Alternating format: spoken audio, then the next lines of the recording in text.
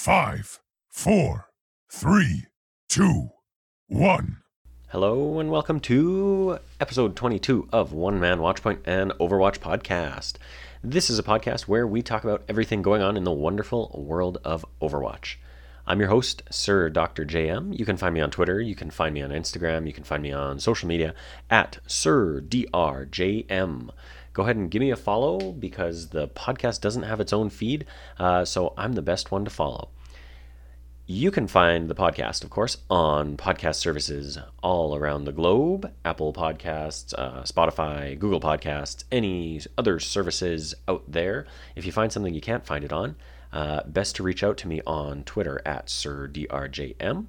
And, of course, I'll get back to you on that.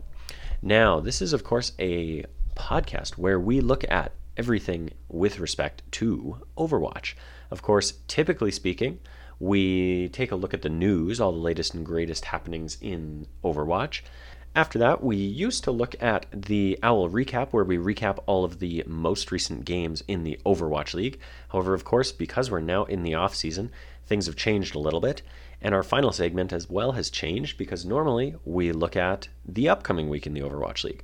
So, of course, those last two segments don't happen anymore, at least for the time being. So after we look at a couple news stories, we're a little light on news this week just because of the way I have structured the show. So after the news section, we will actually move on to the OWL Trade Tracker, where I'll look at all of the trades and signings and retirements, unfortunately, and things along those lines going on in the Overwatch League. Now, as I mentioned before, you can subscribe to the podcast on Apple Podcast services, on Spotify, on Google Podcasts, on all your favorite podcast services out there. So please go ahead and do that. And like I say, if you have any suggestions for the show, if you have any ideas, anything you want to hear me talk about, go ahead and reach out, and I'm happy to engage with you. Obviously, not a big podcast right now, but I love to grow my audience.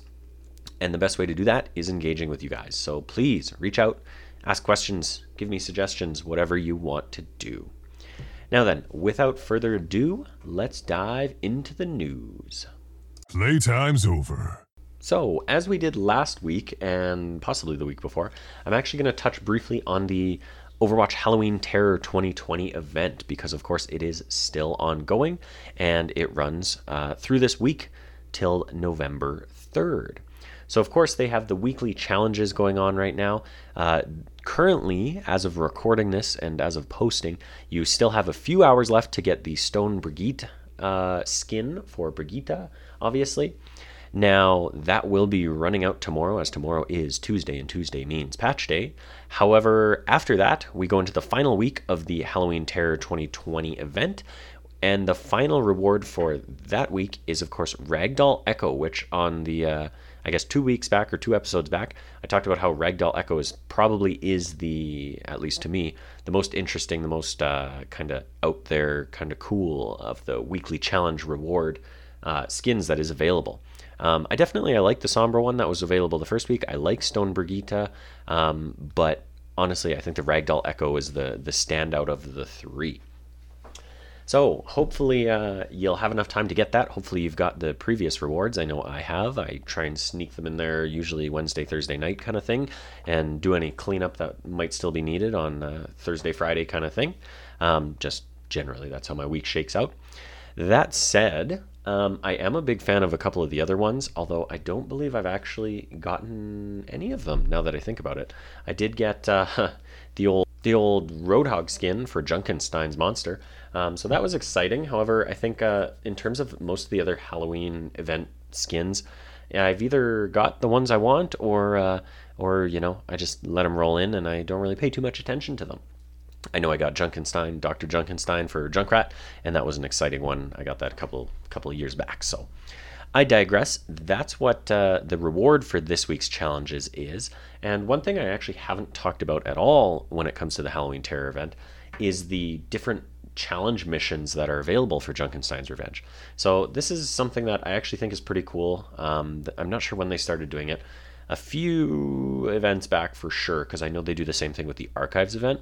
But with the weekly challenges, they also have the special weekly challenge missions. So with the archive event, it was, a different spin on the Omnic Crisis event and things like that. Whereas in this one, they actually have two different challenges each week release. So the first week was Vengeful Ghost, and this is specifically regarding the Junkenstein's Revenge mode. So in that one, there's actually an added challenge to the event where a deadly ghost chases players. Now I did try that one, and actually I think for most players it was surprisingly challenging, and I think the reason for that is because they just didn't realize that this ghost would be chasing them the whole time. So it just kind of slowly loafs around the map and goes from player to player, but it definitely was a bit of a nuisance. Now, the other challenge for that week was Frenzied Stampede, which the description reads, Zomnics move faster. And that one I actually didn't try just because, honestly, I'm not huge on the PvE stuff or the 4-player co-op kind of modes, and maybe that's just because I don't have a solid crew that I roll with. I think it would be a lot more fun, obviously, if you're talking on comms with your friends, and if you're playing with a group that you usually play with, everyone's got their role kind of thing. Or, it just would be more fun in that sense. But I digress. I didn't actually touch that one. Now, these are all still available as well. So those two from week 1 are still available. And then week 2, 2 more unlocked. So those ones were Volatile Zomnics, where Zomnics explode near players. I definitely did not try that one. That just does not sound like a good time to me. And the final one was 3. They were only 3 players, but they do more damage. So that one, pretty self-explanatory from the description. I also didn't try that one. I do think that one could be fun with a solid group of dedicated players that everyone knows their role and everyone kind of sticks to it and helps each other out and everything. But just that I'm usually pick up grouping things, I don't care too much for these. If I want to get some easy wins, I'll do the regular mode and get my easy wins there. So now that brings us to week 3, the 2 that we'll be unlocking tomorrow. The first one is Mystery Swap. The description right now just reads available soon. I suspect that's probably going to be the character you're actually controlling will randomly change at certain intervals. I would assume maybe every 2 minutes, maybe every minute, maybe every 3 minutes, something like that. I would assume every character on the team randomly gets a different character that they have to play as. So that one actually I'm kind of interested in. I do enjoy a good round of Mystery Heroes, if anything, just for the chance to goof off. So I do. I could get behind that. Maybe I'll give that a try. Then the final one is Shocking Surprise, and it says available soon. Now the icon that it displays there is actually Junkrat's Riptire, which makes me think it's going to be something to the extent of Riptires either explode in a radius that doesn't just damage the door but also hits players with the shock, or maybe it damages the ground when it comes blazing through, leaves a little electrical trail, maybe damage jumps from player to player or something like that. Something electrical related, obviously, and electricity always means bad and damage to me and my teammates. So I digress. Should be interesting to see what those two both are. Like I say, I'm actually interested in Mystery Swap. Not too much Shocking Surprise, but I digress. I will look forward to them, and I will be playing them soon. Oh, and here we go. So I've actually, as well, I'm just on the Overwatch website. I've just pulled up the list of the Halloween event skins. And looking through them, there are actually some pretty sick Halloween ones. So get them while you still can. You got your final week here. I do love the Flying Dutchman Sigma skin that just came out. Oh, that reminds me. I got the Orisa Demon skin recently, and that was exciting because that's a good one. Anyways, moving on from there, let's go on to our next news story. So story number 2 comes from Liz Richardson on .esports.com. And I'm actually bringing this one up right now because the article was posted earlier today. However, I know it was announced a little while ago, but I want to bring attention to it. Chances are, if you're just hearing this on Tuesday, you've missed it, but go ahead and look it up on YouTube. I know that's what I plan to do. The article reads, San Francisco Shock's Super returns to the Tonight Show. And I'm going to jump a little ways in here into the article. Overwatch League champion... Oh, wait, no, that was wrong. I'll just read the whole thing. Jimmy Fallon will be blessed with another creative, inspirational appearance by an Overwatch League champion when San Francisco Shock main tank Matthew Super DeLisi returns to The Tonight Show. The episode airs on October 26th at 10:35 p.m. CT. Super's appearance comes 2 weeks after he and the San Francisco Shock won their second overall Overwatch League Grand Finals championship. On October 10th, the Shock battled it out with the Seoul Dynasty, taking the series 4-2 and bringing home $1.5 million in prize money. They're the first Overwatch League team to win 2 titles in a row. And then they have a nice tweet from the Overwatch League of Overwatch. I'm sorry, I'm reading the words I'm seeing. Of Super laying in a bed, sleeping with the Grand Finals championship trophy. So that's not the whole article, so go ahead and give Liz the click on that article. But that should be a fun one. I know I definitely enjoyed the interview last year with Super and Sinatraa, I believe. So it'll be interesting to see how things pan out with just Super being on. I would hope that they talk to some of the other teammates and just ask them if they wanted to join, and maybe people passed. I don't know. Maybe they didn't ask them, but. Anyways, it'll be exciting to see. I always enjoy a good chance for the Overwatch League to get some mainstream exposure. I definitely think it benefits the league to be putting their name out there and everything. And hopefully, if anything, it generates some interest. Now, that's all I have for that article. The next article I want to talk about is from... Sorry, I'm just checking things out here. Another one from .esports.com, this time by Aaron Alford. Overwatch devs tweak hero pools in latest experimental patch. So go ahead and give Aaron Alford the click on this article. I'm not going to break down everything, but he does go into more detail on all of the changes for all of the heroes in the latest experimental patch update. I'll summarize a little bit here, though.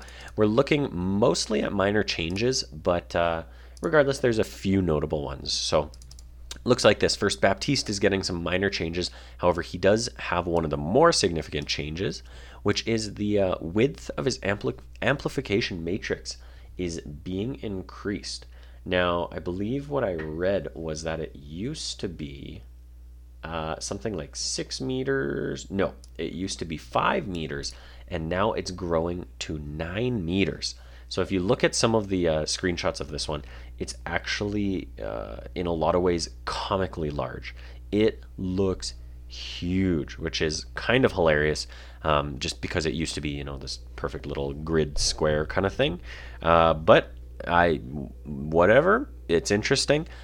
Reading a little bit from what the developers noted about it, I guess the reason was that they're trying to basically make it more impactful, make it in a lot of ways easier to use, but essentially there were some choke points where if you didn't place it perfectly, then it was easy to get around, like easy for the enemy team to not be in the field of view of it, or in a lot of ways you could place it and then it was just easy for the team to be at such an angle that they wouldn't be in it. Whereas now, I believe the one screenshot I saw was on Rialto, and it literally covers the entire roadway in certain instances. So it should make his amplification matrix quite a bit bigger, at the very least, quite a bit more impactful. So that's an interesting one. The next one is a bit of a buff to Brig. Nothing too notable. Plus 25 health to her, going from 150 to 175. Obviously, we saw huge changes to Brig recently, which really pulled her out of the meta and kind of, in a lot of ways, made her quite useless, which was a little bit sad because, before that, she was a powerhouse. Now, yes, I would definitely argue she was overpowered. She could quite literally, combo a lot of the damage players, which really was kind of rude of her. But ultimately, I have to say I always enjoyed playing Brig, and it's a little bit of a shame that she's not in the meta now because I still do enjoy her. But actually, as I've been finding out, she plays quite well on Junkenstein's Revenge, so that's one area where I still get to play her, but I do miss her. Anyhow, just buffing her health a little bit here. Moving on from there, McCree's getting a couple little buffs, nothing too exciting. Reload time being slightly reduced, so hey, he can dole out damage a tiny bit quicker, making him a little bit more competitive, although I do think McCree is fairly widely used. I definitely don't think there's any problems there. And he's also getting a tiny health increase, which actually ties in a little bit more one of the hero changes that I'll talk about in a minute here. Another one that's a little bit more interesting is Mei. So I know Mei kind of fell out of favor with the meta at some point this year, partway through the year kind of thing. And I definitely think even in the lower levels of play that, I myself am playing in, just because, I'm gold, I'm not anything super incredible. You definitely don't see her being played too often anymore. Now, the other side of that is, do I think that these changes are really going to see her getting a lot more playtime? It's hard to say. I guess I should mention the changes. The first change is they're actually making it so that when she uses her ice block, it restores ammo. So this kind of balances out some of the changes they made to her earlier in the season, where her secondary fire, I believe it was, actually started costing more. And of course, her secondary fire is really her only option for long range, as well as it does do a relatively significant amount of damage. So it was definitely a bit of a nerf to see that suddenly start consuming more ammo. However, now with her ice block restoring that ammo as well as health, it does kind of make sense that it balances her out a little bit better than she was previously. Aside from that, they've also given her a tiny buff to her ice wall, bringing the cooldown down by 1 second, which, as we all know, when it comes to Overwatch, 1 second can be a lifetime.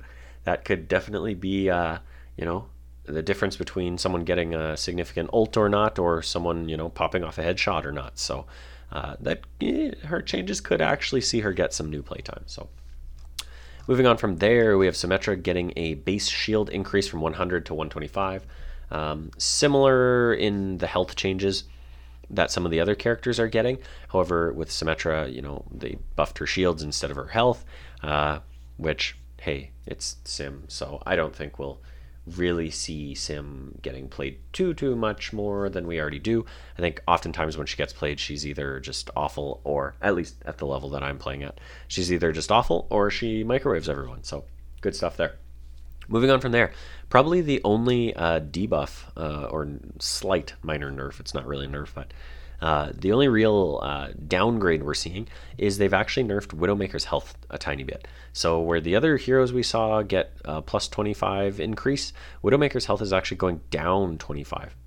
So that's could potentially be significant, just because a full charged up Widow shot will bring her that much closer to death, and it also kind of helps differentiate her a little bit from some of the other sniper classes, like McCree, who went the opposite direction and is now at 225 health. So another plus one in the pocket for McCree players, maybe a minus one in the pocket for a Widowmaker. However, they should in theory fulfill different roles, kind of thing. So that's it for the experimental patch update. Yeah, I mean, I wouldn't be too surprised if we saw a lot of these changes coming to the live servers, mostly just because most of those changes are not that significant. Like I say, the Mei changes, it's hard to say how much more playtime she would really get from those. I think used in the hands of a skilled player, the ice block, especially to reload, could be pretty significant. But again, just hard to say because I'm not a Mei player really. And then the other probably most notable one is the width of the amplification matrix being changed for Baptiste. Could definitely see him getting played more, but ultimately I think they nerfed his actual healing output. So much so in maybe a patch or two ago, I can't remember when, but it was relatively recent, that I don't know that will change things enough to really bring him back into the fold. Moving on from there, I'm going to jump over to an article from GG Recon by Jack Marsh. Now this one, I am going to read the whole article, or at least I'm going to read a bunch of it. So head over to GG Recon, search out this article, because it's definitely got some juicy tidbits in it. And of course, this is where we finally get to talk about Overwatch 2, which obviously we're all clamoring for more information on, but seemingly it's just not coming. So let's read. Overwatch 2 release date, beta rumored for February 2021. Activision Blizzard has closed all the doors on Overwatch news, working on the sequel without even a whisper of where they are up to in terms of progress. With such solace silence, It's not long before leakers and data miners come knocking and rumors begin to surface. So when is Overwatch 2 release date? When is the Overwatch 2 release date? Up stepped Overwatch player Alex, who goes by the alias of Metro. The user previously reported that Overwatch 2 was in the works before it was announced by the developers, and seems to have one eye through the keyhole of Blizzard headquarters. Now, the trusted leaker has revealed that the Overwatch 2 beta will be released as of February 2021, around the time of BlizzCon. He further adds that the Overwatch League could be delayed to coincide with the launch of the new game. Metro stated, quote, "The expected beta or even full release of the game around BlizzCon in February 2021 is very likely," on Twitter. Then they have the screenshot of his tweet there, or the embed of his tweet there, I should say. This could, however, just be an educated guess. Activision Blizzard has a history of revealing games or releasing betas around the time of BlizzCon to ramp up interest in the franchises. With BlizzCon set for February 19th through 21st in the new year, it would make sense for the developers to reveal the game then. Jumping along a little bit. Alongside an ever-evolving multiplayer experience, Overwatch 2 will include elements of player versus environment. Players will be able to operate their protagonists in a series of 4-player missions, fighting back against Null Sector. Overwatch 2 will also feature brand new heroes and a new map type called Push, which will boast a symmetrical design where two teams will look to take control of a robot and push into the other team's side, blah, blah, blah. So, I lied to you a little bit there. I didn't quite read the whole thing. I read even farther than I meant to, but that's fine because we got the main idea of the article there.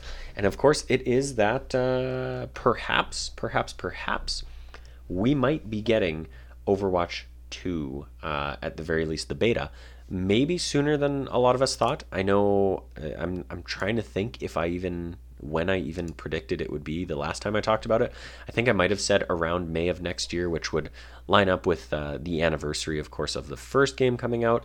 I may have also said November of the next year, just because that would be, approximately a year out from the new console launches, which are happening in just a few short weeks here.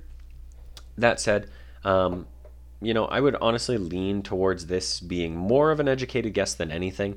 However, that said, it does seem realistic.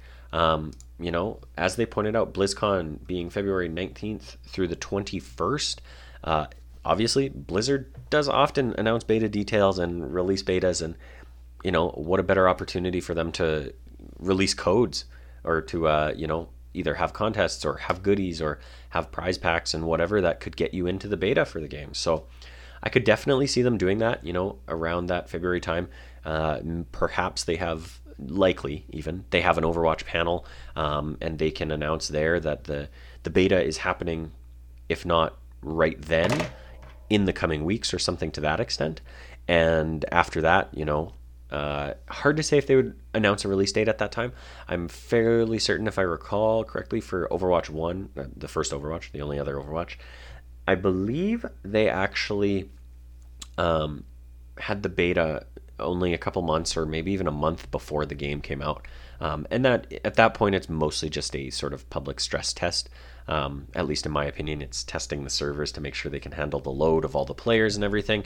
Obviously, it's only a fraction of what will be the live player base, but it does give them a good indication that, they can say in their experience and everything, roughly an actual launch is whatever, 2, 3, 4 times as many as whatever takes part in that first initial beta gathering or that beta stress test kind of thing, as I mentioned. So regardless, exciting stuff. Hopefully we will hear something or get some real tidbits to mull over there and really kind of get an idea of when we might get some real Overwatch 2 news. But I wanted to bring that one up just because it is interesting and it keeps us salivating, that's for sure. So that brings us to the end of the news segment. That's all I have gathered this week. There was a couple other articles I thought about discussing, one of them about viewership and some of the reported numbers for the Overwatch League's viewers, average viewers per minute, average hours, things like that, average whatever it is. I want to say views per minute, AVM. I digress. I can't remember. I'm not a stats guy, but I thought about talking about that article, but I decided not to, just because it was mostly talking about how viewership was down. And I mean, hey, I want to focus on the positive because 2020 has been hard enough. So let's move on to the Owl Tracker. There's no stopping me. All right, now that we're in the Owl Tracker, first I'll just quickly touch on the fact that I am not going to go over all of the trades and everything that has happened since, really since September, but mostly since October, because I've done that in the past episode. So I believe I've bookmarked where I left off with respect to trades and signings and releases and retirements and all that jazz. So I'm going to pick up where I left off. If you're interested, obviously, go to last week's episode, give that a listen. As well, I will recommend just Google .esports.com Owl Trade Tracker, and you will probably find Liz Richardson's Trade Tracker, where she is constantly updating it with all of the latest and greatest details about player releases and trades and such that I will discuss. But let's dive in, and we'll see how this goes. I might actually pop out of this article and jump into a few other articles that they link to from this one, just because they do have a little bit more context, a little bit of details around some of the trade signings, promotions, teaser, and things like that. So without further ado, let's get in there. I believe I left off on October 17th last time. I talked about London Spitfire releasing JMac, Philly releasing EQO, Vancouver I talked about a lot last episode, and on October 17th they re-signed Dalton, Shredlock, and Rolf. So let's move on to October 18th, where the Hangzhou Spark release off-tank Rhea and Sassin, support Bebe, and DPS Adora and Ado. I'm not too familiar with Hangzhou. So lots of changes from Hangzhou coming out of there. Interesting stuff, just because I think after, I believe it was Architect went there from the San Francisco Shock mid last season. I think a lot of people expected a little bit more from them, especially adding in Architect, who we all know is a bomb-ass DPS player. It really looked like they might have a little bit more going, and then I don't know what happened. They weren't able to capitalize on it. They weren't able to give him or be as successful with him as they had hoped. So I digress. Now you see changes. October 19th, Houston Outlaws even, promote former player Cool Matt Iorio to general manager. Now this is one of those things where I want to jump over to the other article there and just read a little bit out of there. So as we know, I don't believe I talked about Houston too much other than in the Owl Trade Tracker last week. However, Houston has been cleaning house. It's no surprise given sort of the state that they were in at the end of the season, very similar to the Dallas Fuel. However, they actually have been making some interesting and exciting moves. Obviously, last week I think I talked about Junkbuck coming over to them, joining forces with Harsha. So, previous runner-up of the last season with the Vancouver Titans in Harsha, and previous winner with the San Francisco Shock in Junkbuck. So exciting stuff there. And now this, Houston promote Cool Matt to general manager. The Houston Outlaws The Houston Outlaws has been restructuring its roster and front office since the start of the Overwatch League offseason, and now the organization has found someone to lead the way in bringing in new players. Cool Matt Iorio has gone from playing for the Outlaws to working as the team's logistics manager. But now he'll be running the front office as the org's new general manager, Houston announced today.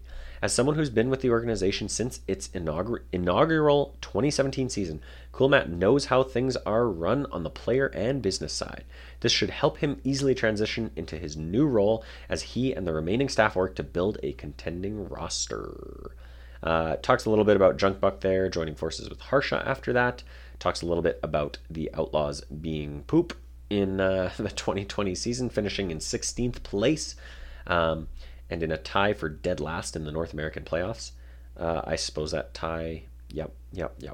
Only 5 players are on the team's roster from last season heading into the 2021 free agency period, and only one of those players, Daniel Boink Pence, remains from the team's original roster.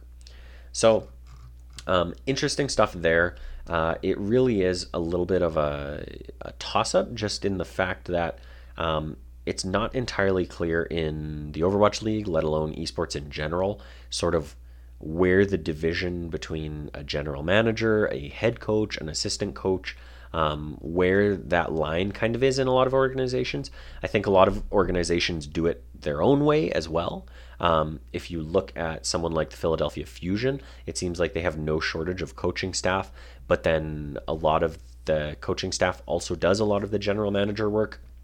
So it is a little bit hard to say where exactly Coolmat fits into the picture with Harsha and Junkbuck, although it sounds to me like Houston has a little bit more structure than a lot of the teams we see.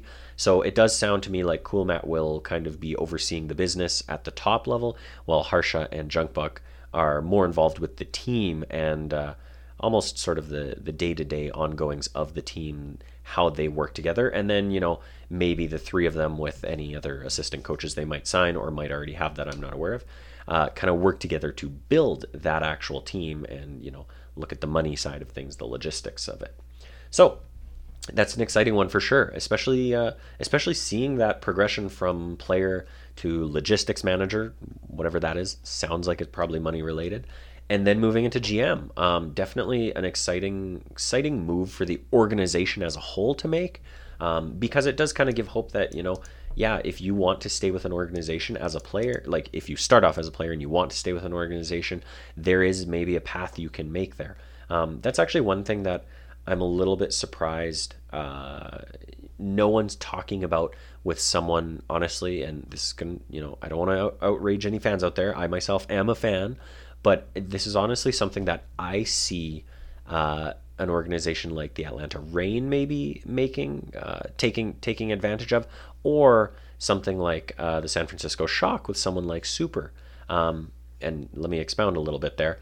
I think it would be, if you look at a lot of these players that maybe could have a career outside of the Overwatch League in terms of they could easily be streamers on their own, I think the organizations should really be looking at those players and saying, okay, if you want to play competitively. We have a roster slot for you.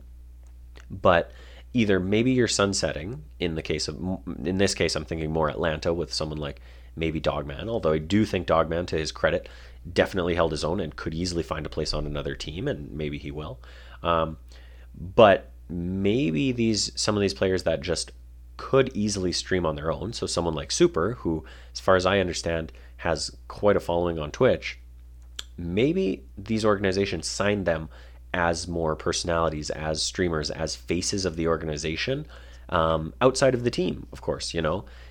I'm sure there's some way you could make that work at an organization level and just have them basically rep the brand, promote the brand. Now, I do know some teams have things like this. Obviously, Toronto Defiant partner with someone like KarQ to do a lot of the social media, a lot of the promotion stuff, and he has his freedom to do his own kind of thing. But I'd actually be really curious to see what that looks like if it's actually brought under an organization kind of thing. And again, I understand Toronto partners with KarQ, but what if KarQ was an actual employee of the Toronto Defiant organization?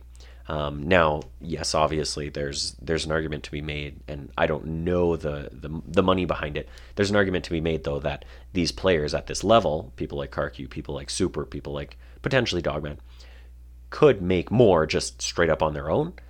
But it all depends on the contracts. It all depends on what's worked out with the team there. So, and at the same time, maybe someone doesn't have aspirations to be a streamer on their own, but the organization can provide them the backbone to put out that content. Maybe they work more with the marketing side and the content team to use those streams in some way, shape, or form. So anyways, I digress. My point is, it's exciting to see this progression through the team, and I think it does give some hope in a lot of ways to some of these organizations and franchises that, you don't just have to, in a lot of ways, you don't just have to win to be successful. So that's what I wanted to say about that. Now, next up, we're moving on to October 20th. Boston Uprising officially re-signed main tank Fusions off Tank Punk, DPS Color Hex, and support Myungbong. Now, why is this significant? I'm in a lot of ways, when I read this, it was kind of a, well, that's interesting. Just because, Boston, obviously, we all know what kind of season they had. It was not a good one.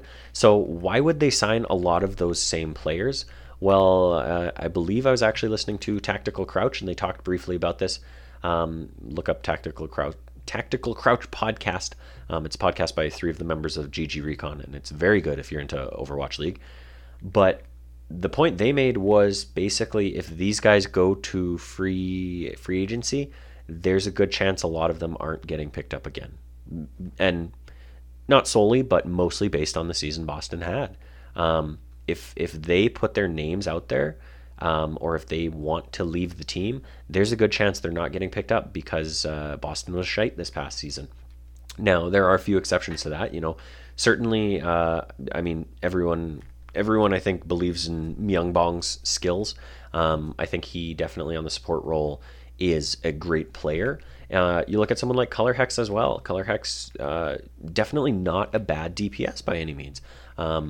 He could definitely find a home somewhere else, but I don't think the cards necessarily play in any of those players' favors, maybe with the exception of Myungbong, but I really don't think that it plays in their favor to go to free agency. So I would assume they likely went to the organization, maybe individually, but maybe with some help from the organization, and having that foresight to say, what do you guys want to do? And if they agree to stay on, then they stay on.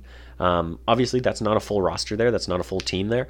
So hopefully you can build around that core, and maybe Boston can, turn up the heat in the 2021 season. Now, the next one is, of course, the sad,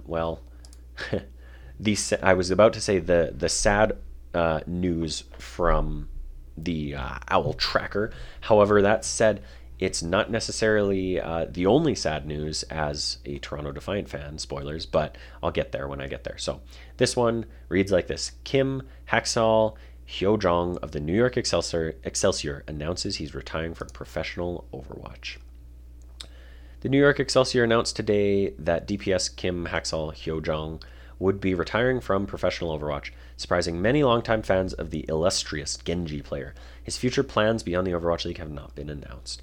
Haksal began his journey as a part of Runaway, one of the most successful teams in Overwatch Contenders Korea. He quickly built up a reputation for being one of the most flex DPS players in the region, constantly scoring multiple kills on his signature hero, Genji. He joined the Overwatch League as part of the Vancouver Titans in 2019 when the organization picked up the entire Runaway. Across multiple metas, Haksal excelled on both DPS heroes and support hero Brigitte, coming in clutch on an off role when his team needed him the most. Because of these accolades, he was given the league's first Rookie of the Year award for the 2019 season. Now, actually, I forgot to mention, that was an article by Liz Richardson. I'm not going to read the last little bit there as they talk about the Vancouver Titans imploding, but I wanted to bring this up because I apologize about that. I clicked play on a video that I was not expecting to have full sound. This is a video of the Vancouver Titans against the San Francisco Shock, and it is of Haksal just going absolutely insane. I believe he's actually on Brigitte here, but just coming in clutch to take the map and get the win. It looks like that is actually a highlight of Vancouver beating San Francisco in the Stage 1 finals of the 2019 season. And that was actually before I was into the Overwatch League. I believe I got into the Overwatch League the season after that, I want to say, potentially. If not the season after that, the stage after that. If not the stage after that, around the finals of Stage 2. So anyways, sad to see him go. He was obviously one of the big stars that everyone was looking forward to seeing where he went after the implosion of the Vancouver Titans. And as I mentioned, should have been... I feel like there was a lot of potential with him moving to New York, and it seemed like New York just didn't really find a way to really truly slot him into the roster appropriately. And because of that, it's kind of too bad because I think he was benched for a lot of the season. Really hard to say what would have happened if he wound up on another team. Shanghai would have been a tight fit because they were so DPS heavy and so dominant, obviously, without him even. Could have been interesting to see him go to Seoul, just because of the run Seoul had at the end of the season there. Obviously, another former Runaway and Vancouver Titan Slime wound up with Seoul, and Seoul winding up the runner-up after the San Francisco Shock this past season. But I digress. Sad to see Hacksaw go, but all the best in his retirement. And certainly, retirement doesn't mean the end. So moving on from there, back to the trade tracker. October 21st, New York Excelsior part ways with DPS players Nene, Who Are You, and Off Tanks Hotba and Bianca. Interesting stuff there. New York, though, making some changes, just like some of their competition, as we'll see here. Also on October 21st, Philadelphia Fusion officially releases EQO, DPS Chipsa, and head coach KDG. So interesting stuff there. Philly, like I said at the end of in my last episode there, it's hard to say what exactly Philly needs to change, but they're making changes. Getting rid of a head coach, Chipsa was a bit of a meme for most of his time with the Philadelphia Fusion. I don't really know why. I think it was before I started following the league, but I digress. And I talked about EQO last week when he announced free agency, but obviously they released him here. So now here is the other sad article that I mentioned. Toronto Defiant releases DPS players Agilities, Surefour, Zik, main tanks Beast, Numlocked, off tanks Nevix, main support Cruz, Rocky, and flex support Kariv and Mangachu. So yeah, Toronto Defiant releases 10 players. This is, again, Caller the Grim Reaper, but another article from Liz Richardson here. Hours after the 2021 Overwatch League contract status update revealed most of the Toronto Defiant roster would be pursuing free agency in the offseason, the team has officially parted ways with multiple players. Over the course of several hours on October 21st, the Defiant Twitter account bid farewell to 10 members of the 2020 roster. She then lists all of those players. Toronto also wiped out the support line, which included Cruz and Rocky and Kariv. There you go. So, yeah. That was a bit of a gut punch for, I think, any Toronto Defiant fans. I know I myself personally had grown to really like a few of these players, especially on their DPS line. I mean, I'm a Surefour fanboy, being that he's from Alberta and he's from a town that I know quite well. Agilities as well, I became a fan of just following him throughout the season. But certainly not talentless players here. Yeah, I could name almost any of these guys. Beast, Numlocked, great on the tank role. Nevix, a bit of a hard one to say, but a good I believe Swedish player for sure. Cruz and Kariv on the support line. I didn't know Rocky too well, but definitely seemingly a really, really good roster. Really hard to pinpoint why Toronto couldn't make it work this past season. But for whatever reason, they really struggled. And I didn't find that on Apple Music. Well, that scared the crap out of me. Sorry about that, y'all. I'll continue, and maybe next time I'll be sure I don't accidentally bump my Apple Watch and make Siri yell at me again. Anyways, Siri, shut up. Don't look at me. Don't talk to me like that. Okay, I digress. Anyways, as I was saying. Sad to see this happen to Toronto. Especially, I had grown to follow the franchise and really enjoy the team this past season. In terms of the content they've been putting out, exciting, and I guess not exciting, but just the kind of engagement that you want to see the team doing. Any team doing really, and definitely making their way up there with some of the teams that are maybe a little more community focused and a little less results focused. But as this proves, I mean, you can't only have one, right? I think certainly they built a good foundation this past season for the image of the organization, if you will. But it should be really interesting to see what they do this next season, because obviously shedding almost your entire roster, if not your entire roster, could mean that, hey, they want results now. Enough with the child's play. Let's get to it. So moving on from there, October 22nd, Hangzhou Spark adds Shy to its roster. I don't honestly know anything about that. I actually kind of missed that one. Seoul Dynasty announces DPS Prophet and tank Gesture will return in 2021. Atlanta Reign officially releases Dogman, FRD, Fire, and Pokepo, as well as DPS players Erster and Saucy. Bit of an interesting one there. Obviously, we'd already talked about Dogman, FRD, a few of these other guys, Fire, Pokepo. But interesting that they officially released them after the players had already announced they were done. However, or done in free agency or whatever. However, interesting about Erster for sure. One that I would have thought they might want to keep, highly touted going into the 2020 season. But hey, obviously following suit with a lot of other teams this season and really kind of trying to start fresh. Also on October 22nd, Washington Justice parts ways with main tank Roar. Nothing too interesting there. October 23rd, Paris Eternal releases coaching staff, including head coach Rush, general manager 9K, and assistant coaches Levi and Aid. Now that's actually quite interesting. Like, that's a surprising one for sure. I think Paris going into the 2020 season, as Ben Best kindly reminded everyone, Paris was a bit underrated, especially in the West. I didn't really truly know anything about them. I'm fairly certain if you listen to one of my first episodes, you'll hear me say I really didn't follow Paris and I really didn't care for them.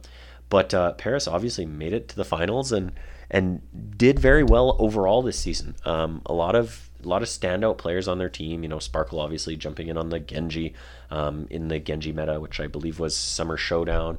Ben Best having one of the big comeback seasons of his career, really.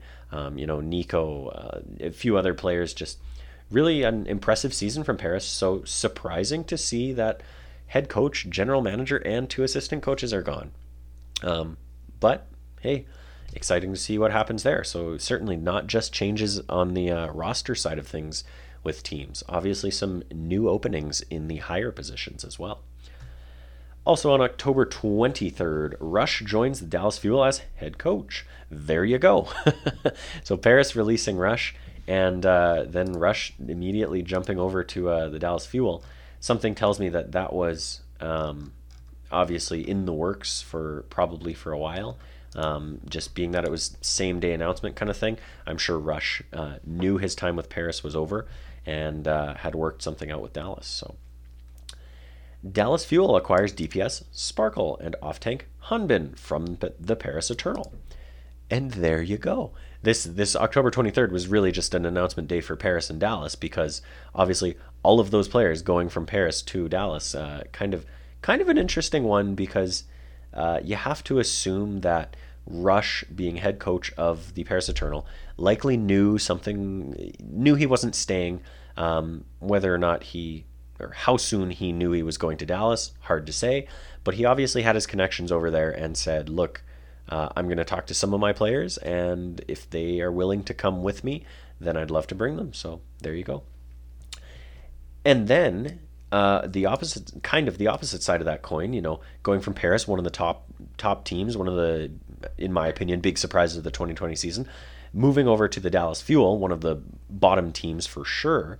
The other side of that coin is you have 9K going from one of the top teams to the Philadelphia Fusion. So that is really interesting. Obviously really exciting, because 9K seeing a lot of success with Paris, and arguably, fingers crossed, only going to see more with the Philadelphia Fusion. October 24th, Washington Justice re-signs Decay for the 2021 season and adds main tank Mag. So that's an interesting one that just came up later in the day on the 24th, and has been talked about a lot. Mag coming up from Contenders Korea. So very highly touted main tank. One thing I read was very similar in style to Bumper, who us Vancouver Titans fans will all remember as the charging, guns a-blazing, or hammer swinging Reinhardt style of play. So exciting to see that. Will be exciting to see what the Washington Justice can do with him. Moving on from there, Toronto Defiant, this is also on October 24th, adds KDG as head coach and officially re-signs Logix. So obviously they didn't fully clean house, but regardless, exciting stuff. Logix definitely one that I wanted to see come back, and I mean, hey, if he's the only one that's coming back, well, it's a good pickup, that's for sure. And then KDG, obviously, coming in as head coach of the Toronto Defiant is a big deal for Toronto. Not necessarily a big deal for KDG. Going from the Philadelphia Fusion to Toronto, obviously, that's a very similar to that Paris to Dallas move that Coach Rush did. But hopefully that means Toronto can see some results. Moving on from there, October 25th, this was yesterday, San Francisco Shock parts ways with DPS Rascal. I don't know why I said it like that. Rascal. Interesting one there. I kind of get the feeling that, Rascal was benched for a lot of the season after May kind of went out of the meta in favor of, people like Ons, people like Striker, obviously, big key players with San Francisco's success. So I'm not incredibly surprised by that. I know I saw an image on Instagram the other day of who was a free agent on the team. And if I had to pick two that were going to not be getting picked back up by the San Francisco Shock, Rascal definitely would have been one of them. I believe it was Rascal, Super, Moth, and Violet. And I think San Francisco is going to be insane not to re-sign Moth and Violet, especially the two of them playing together. That said, it seems like, Moth is causing everyone to hold their breath a little bit, so maybe something big is in the works with him. But then, Super, I think, is happy with San Francisco, and I don't see him gelling super well with a lot of other teams. But then, as I mentioned, Rascal is sort of the odd man out there that I definitely would have said could move. And it seems like, hey, San Francisco has parted ways with him. Also on October 25th, Shanghai Dragons release off-tank Gigery, DPS DM, support Luffy, and DPS Deeding, as well as two-way DPS Dia. So Shanghai actually one of the few teams that one of the few APAC region, I should say, teams that I follow on Instagram and Twitter and things. And they actually had a really nice farewell to a lot of their players. I believe they actually also released their GM, although I could be wrong, but it was really nice goodbye kind of thing, in my opinion. Very honorable, very, very, I don't know, very polite of them to say goodbye the way they did. And it seems like most of the players, aren't leaving with any bad blood. So exciting stuff there. Shanghai, surprising to see them letting go of so many players. But hey, it seems like most of these teams are, with the exception of honestly San Francisco, most of these teams are not taking anything for granted. And in a lot of ways, if they didn't get the championship, which obviously San Francisco is the only one that did, seems like they are not, no one is safe kind of thing. I guess that's what I'm saying. No one is safe. Moving on from there, October 26th, we're nearing the end. We're almost caught up. Philadelphia Fusion re-signs assistant coaches Moby Dick and Christopher. No real surprises there. Obviously, we had a few surprises higher up than that, just in the couple days prior, but nothing too exciting there. Glad to see Christopher come back. I think he's been one of the big champions of the league. He's had a few appearances on the Tactical Crouch podcast I've mentioned a couple times.